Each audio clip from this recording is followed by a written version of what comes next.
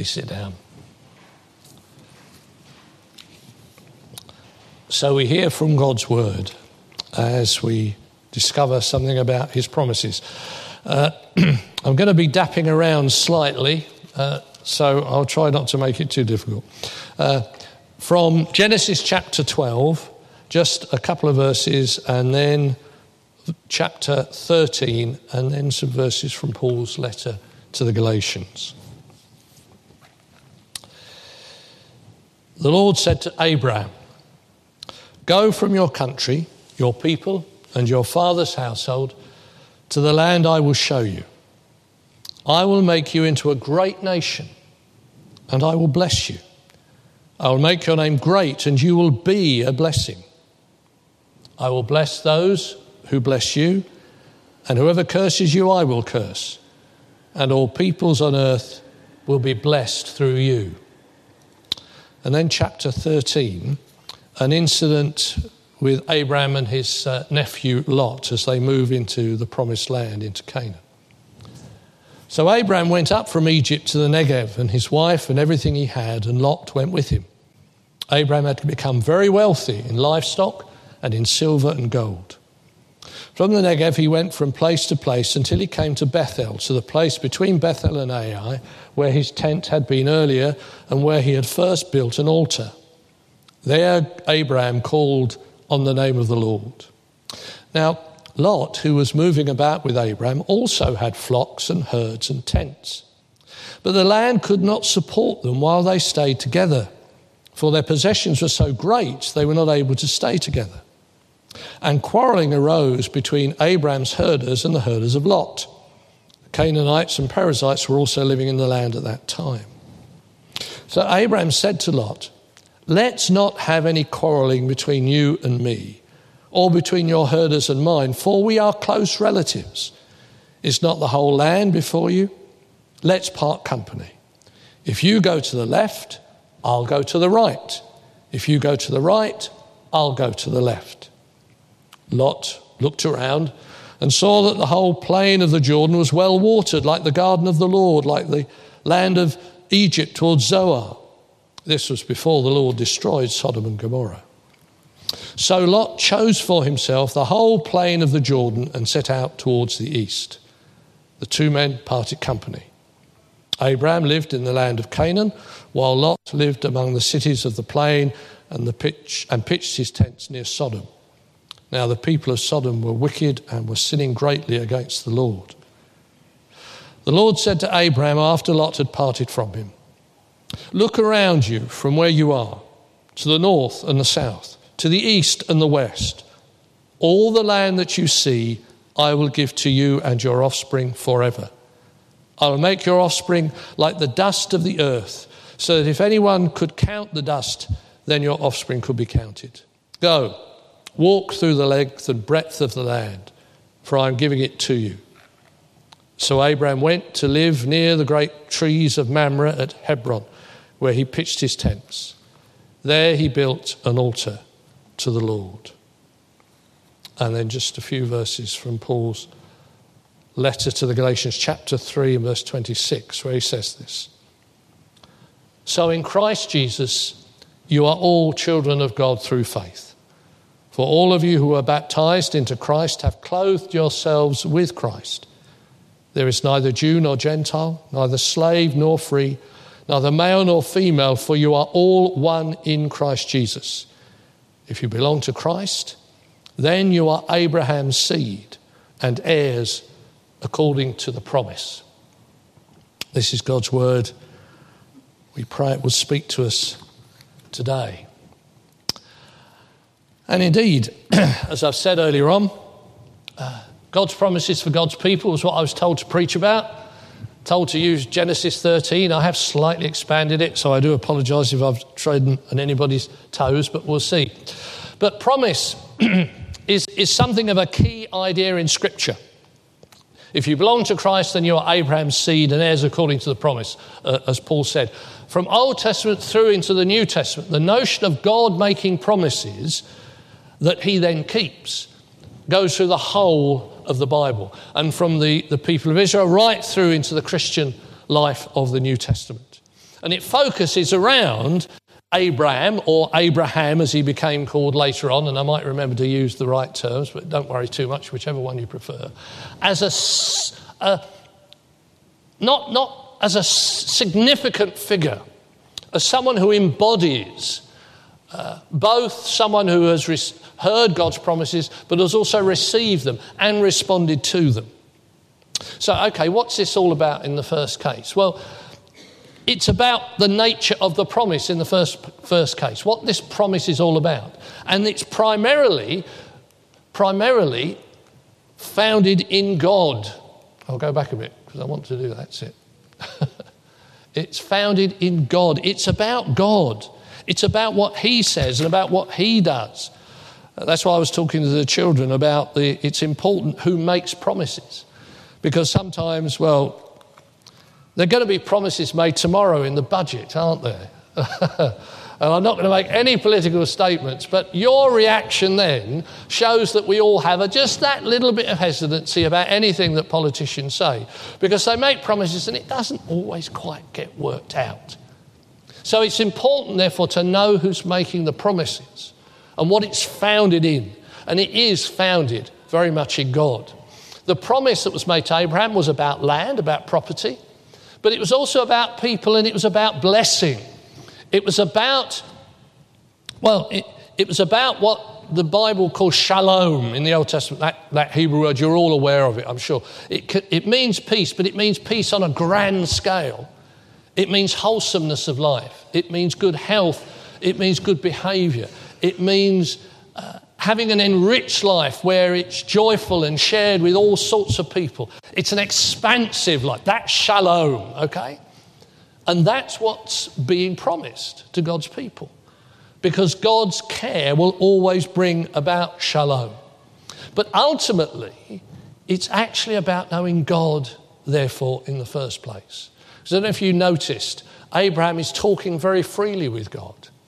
The passages also refer to him setting up altars. He worships God.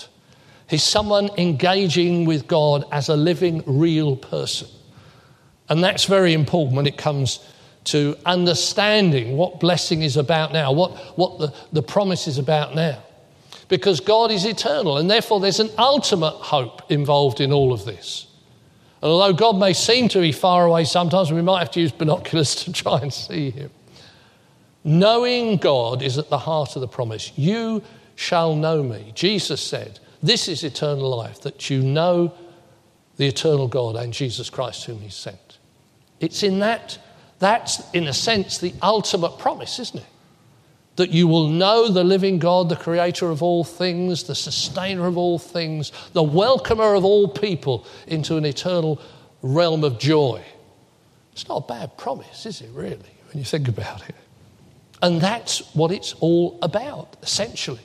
Although it may be couched in terms of property and people and herds as far as Abraham is concerned, we see this coming through as something much, much bigger that expands to the very knowledge of God, to be able to know him. Okay then. Well, what do we have to do to receive this promise? Because it does have to be entered into. When God made the promise firstly to Abraham, he then said to him, right, you've got to go. You've got to go off and do something. You've got to go to the land. You've got to leave your family. You've got to go to a new place. And in doing that, in the obedience of that, Abraham was expressing his deep trust in God. I mean, let's face it, you're not going to move several hundred miles on a whim. Well, I don't think you would. There must have been something very powerful in the encounter that he had with God that stirred a very profound faith, a deep faith, that was willing to take risks. It's a pretty risky journey all the way from Ur of the Chaldees down into Canaan. It was a risky journey. Actually, if you read some of the other passages, that immediately before chapter 13, we see Abraham making a real mess of things by pretending that his wife isn't his wife, and she ends up, well, anyway, you know what happens when that happens, in Egypt. And the Pharaoh, amazingly, let him go, and wasn't, because all sorts of horrible things happen. But he made mistakes. It was a dangerous journey in all sorts of ways because he was fearful of what might happen to him in that foreign land. Okay. But in that journey, there was still trusting God. And although it wavered at times, because when he tried to pass his wife off as his sister, that was definitely a wavering of faith. Here in this particular passage, we see that faith being renewed again in chapter 13 as he hears from God and he responds to him.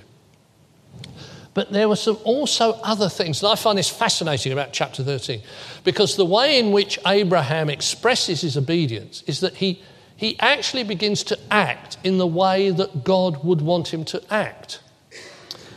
You remember the scene. They come into the land. It won't support the great herds of both of them.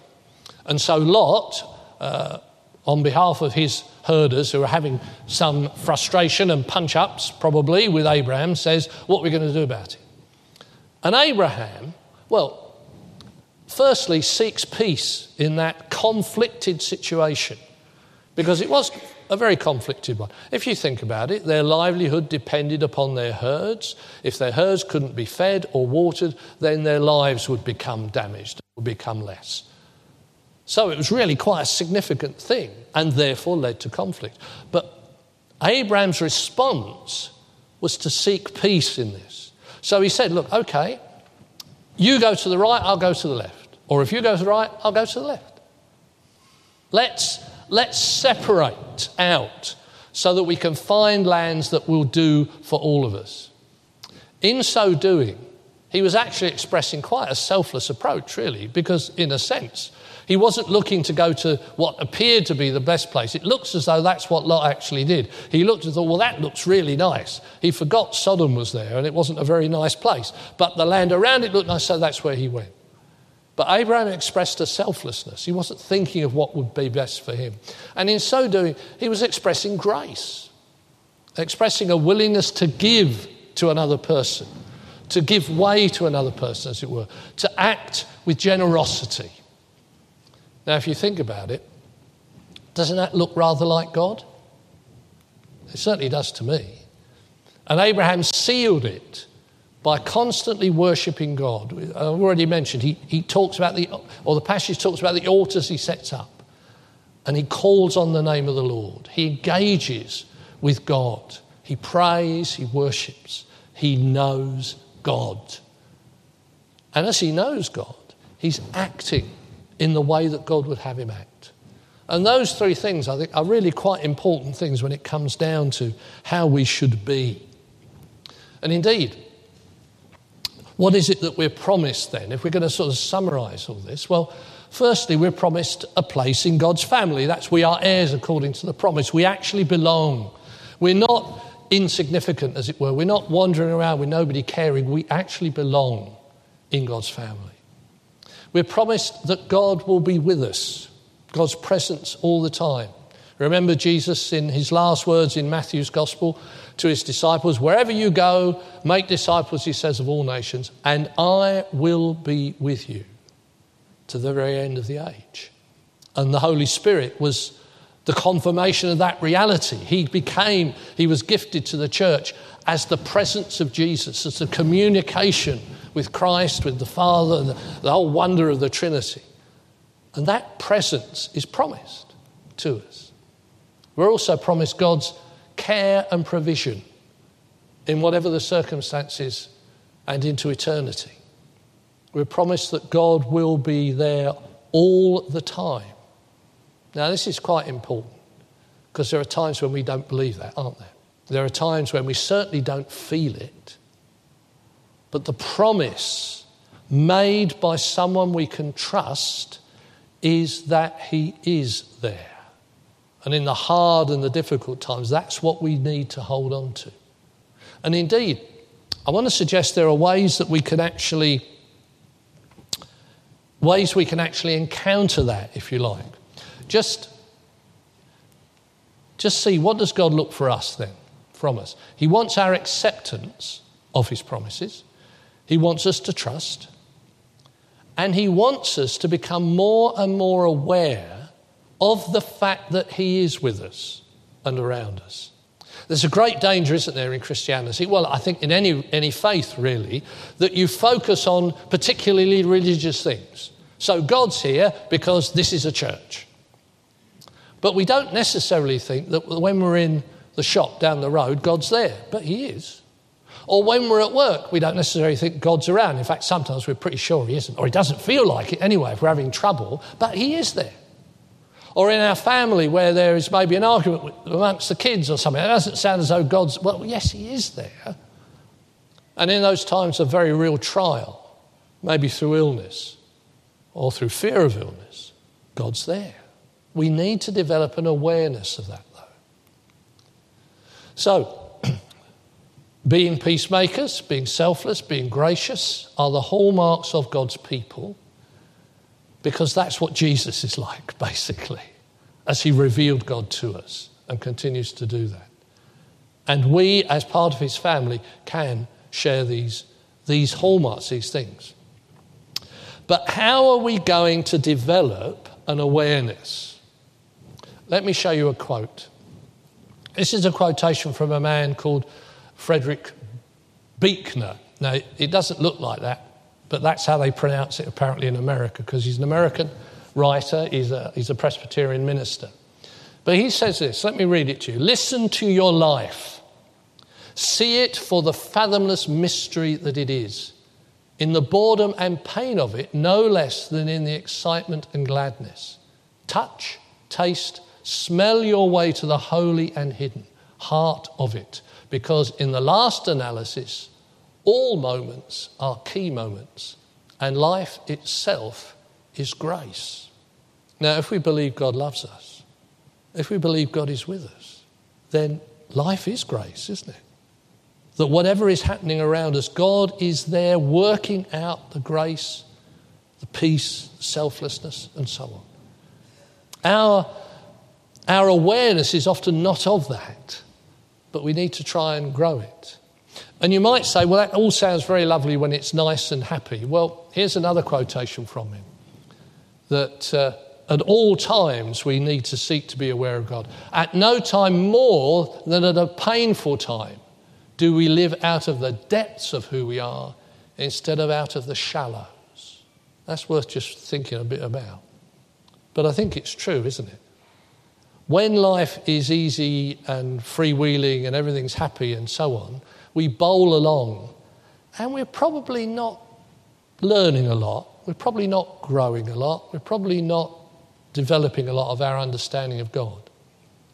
But when the depths come, when there is pain, when there is sorrow, when there is loss, that's the time when it begins to matter that God is there. And often, if we seek him, that's where we will find him. What is it they say? There is no place deeper than you can go that God is not deeper yet. But it requires that exercise of faith, that desire to be more and more like God, that desire to be a follower, to be a child, knowing the living God. Just some words from John's Gospel. By people who were confronted with the deep things. They were worried, people were leaving Jesus, and he said to them, are you going to go as well? And they said, Lord, to whom shall we go? You have the words of eternal life. We've come to believe and know that you are the Holy One of God. That came out of the depths of rejection. Jesus was being rejected. His disciples joined in being rejected. But out of that, they expressed their faith in the one whom they loved and who loved them.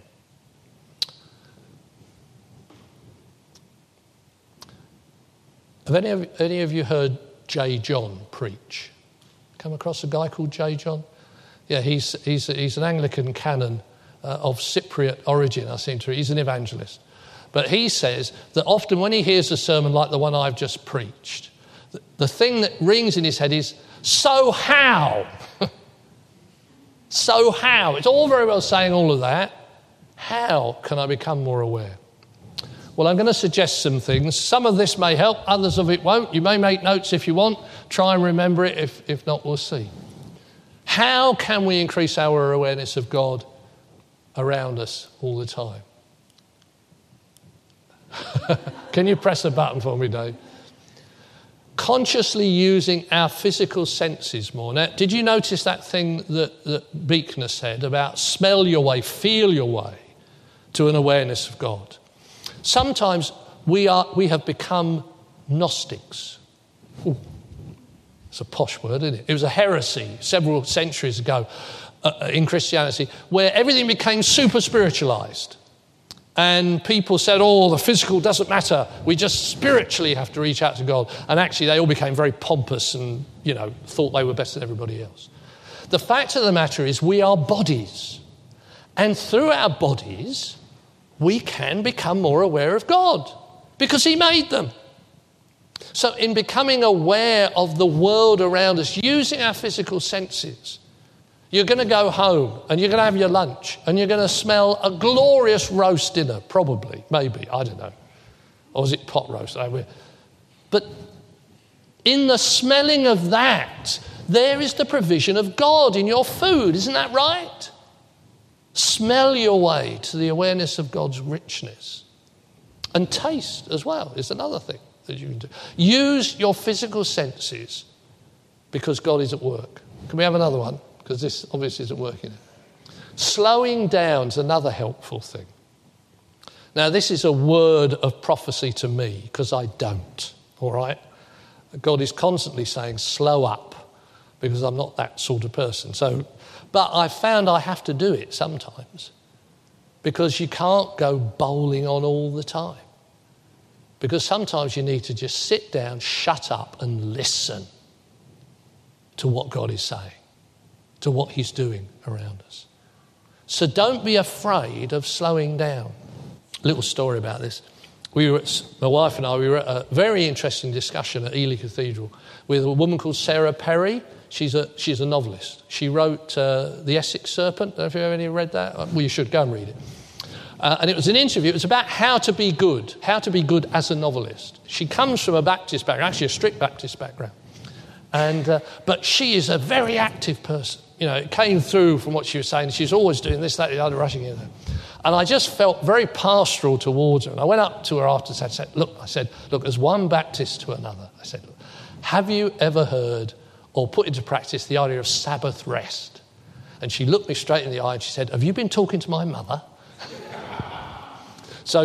But her mum's got it right. We need to take space at times. And the Sabbath was not made, we are not made for the Sabbath. The Sabbath was made for us. The notion of rest, do not despise it and don't think it's wrong to have a rest or to take time out. Take it out to become more aware of God. It's important. Can we have the next one, Dave? Finding specific time or times to notice what's happening around you in a day. It doesn't need to be a lot of time. It might be lunchtime. If you're having your lunch somewhere and you've got a few, just trying to, God is with me.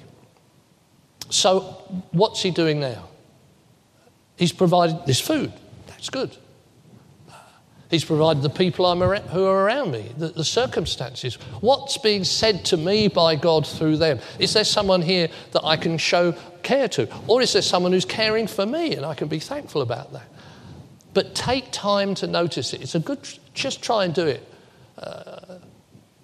Even once a day is a good thing. Review the day, perhaps at the end of it. Say to God, what's been going on today, Lord? And just look through your day. Run it like a film, okay? And see if there are things in there that have brought you joy, because that will be God. Or things where you felt really loved and welcomed by someone, because that will be God. Or something that you feel stirs your faith. That will be God. Or even you may find things that you're sorry about because you messed up. Well, that's God as well, just giving you a bit of a nudge to get it right again. But unless we take the time to just review, it doesn't take long to run a film of the day. It really doesn't. It's worth doing. Next one, David. Being particular about what is going on around us. Now, what do I mean by that? I don't mean being particular, sniffy. I mean noticing what you're doing. Again, I'm bad at this. I've recently discovered I eat too fast. because my stomach has told me I eat too fast, okay? And what I have to do is slow down. But what I probably also need to do is to notice what I'm doing, to take care, to focus on. If I'm having a meal, if I'm cutting the food, how does that feel? You know, what is it doing? How is it using my hands? How is it using the implements? And the taste, again, you know, I'm not just into food, by the way. You can do this with other things as well. But take any situation, any circumstance, and try and live it more fully. Cleaning the house, not just rushing around, but spending time just focusing a little bit on the sensations, on the sounds of, or if I'm washing up, of the freshness of the smells once you've got the grease off. Things like that. Do you see what I'm driving at? It's a bit like mindfulness. It's one of those things that people have been suddenly all into, but Christians have been doing it for years, but, you know. It's trying to become just more aware of what's going on around me. Because in that, God is going to be present. Okay, next one, David.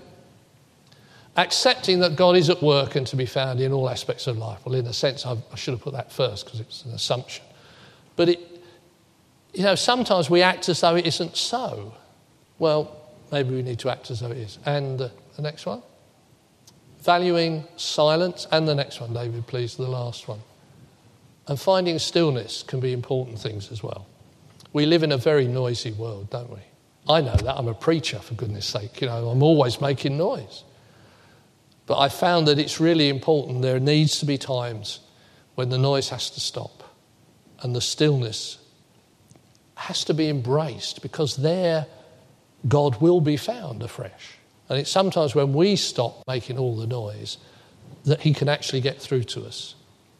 You know, a thought comes to mind, or a person speaks to us, or a passage of scripture comes alive, because we've let there be the time and we've dampened down all the noise and we've allowed God to be present, as it were.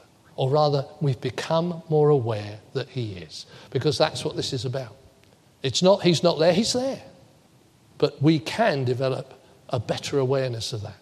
And in so doing, we realise more and more the promises that he has made to us. Let's pray.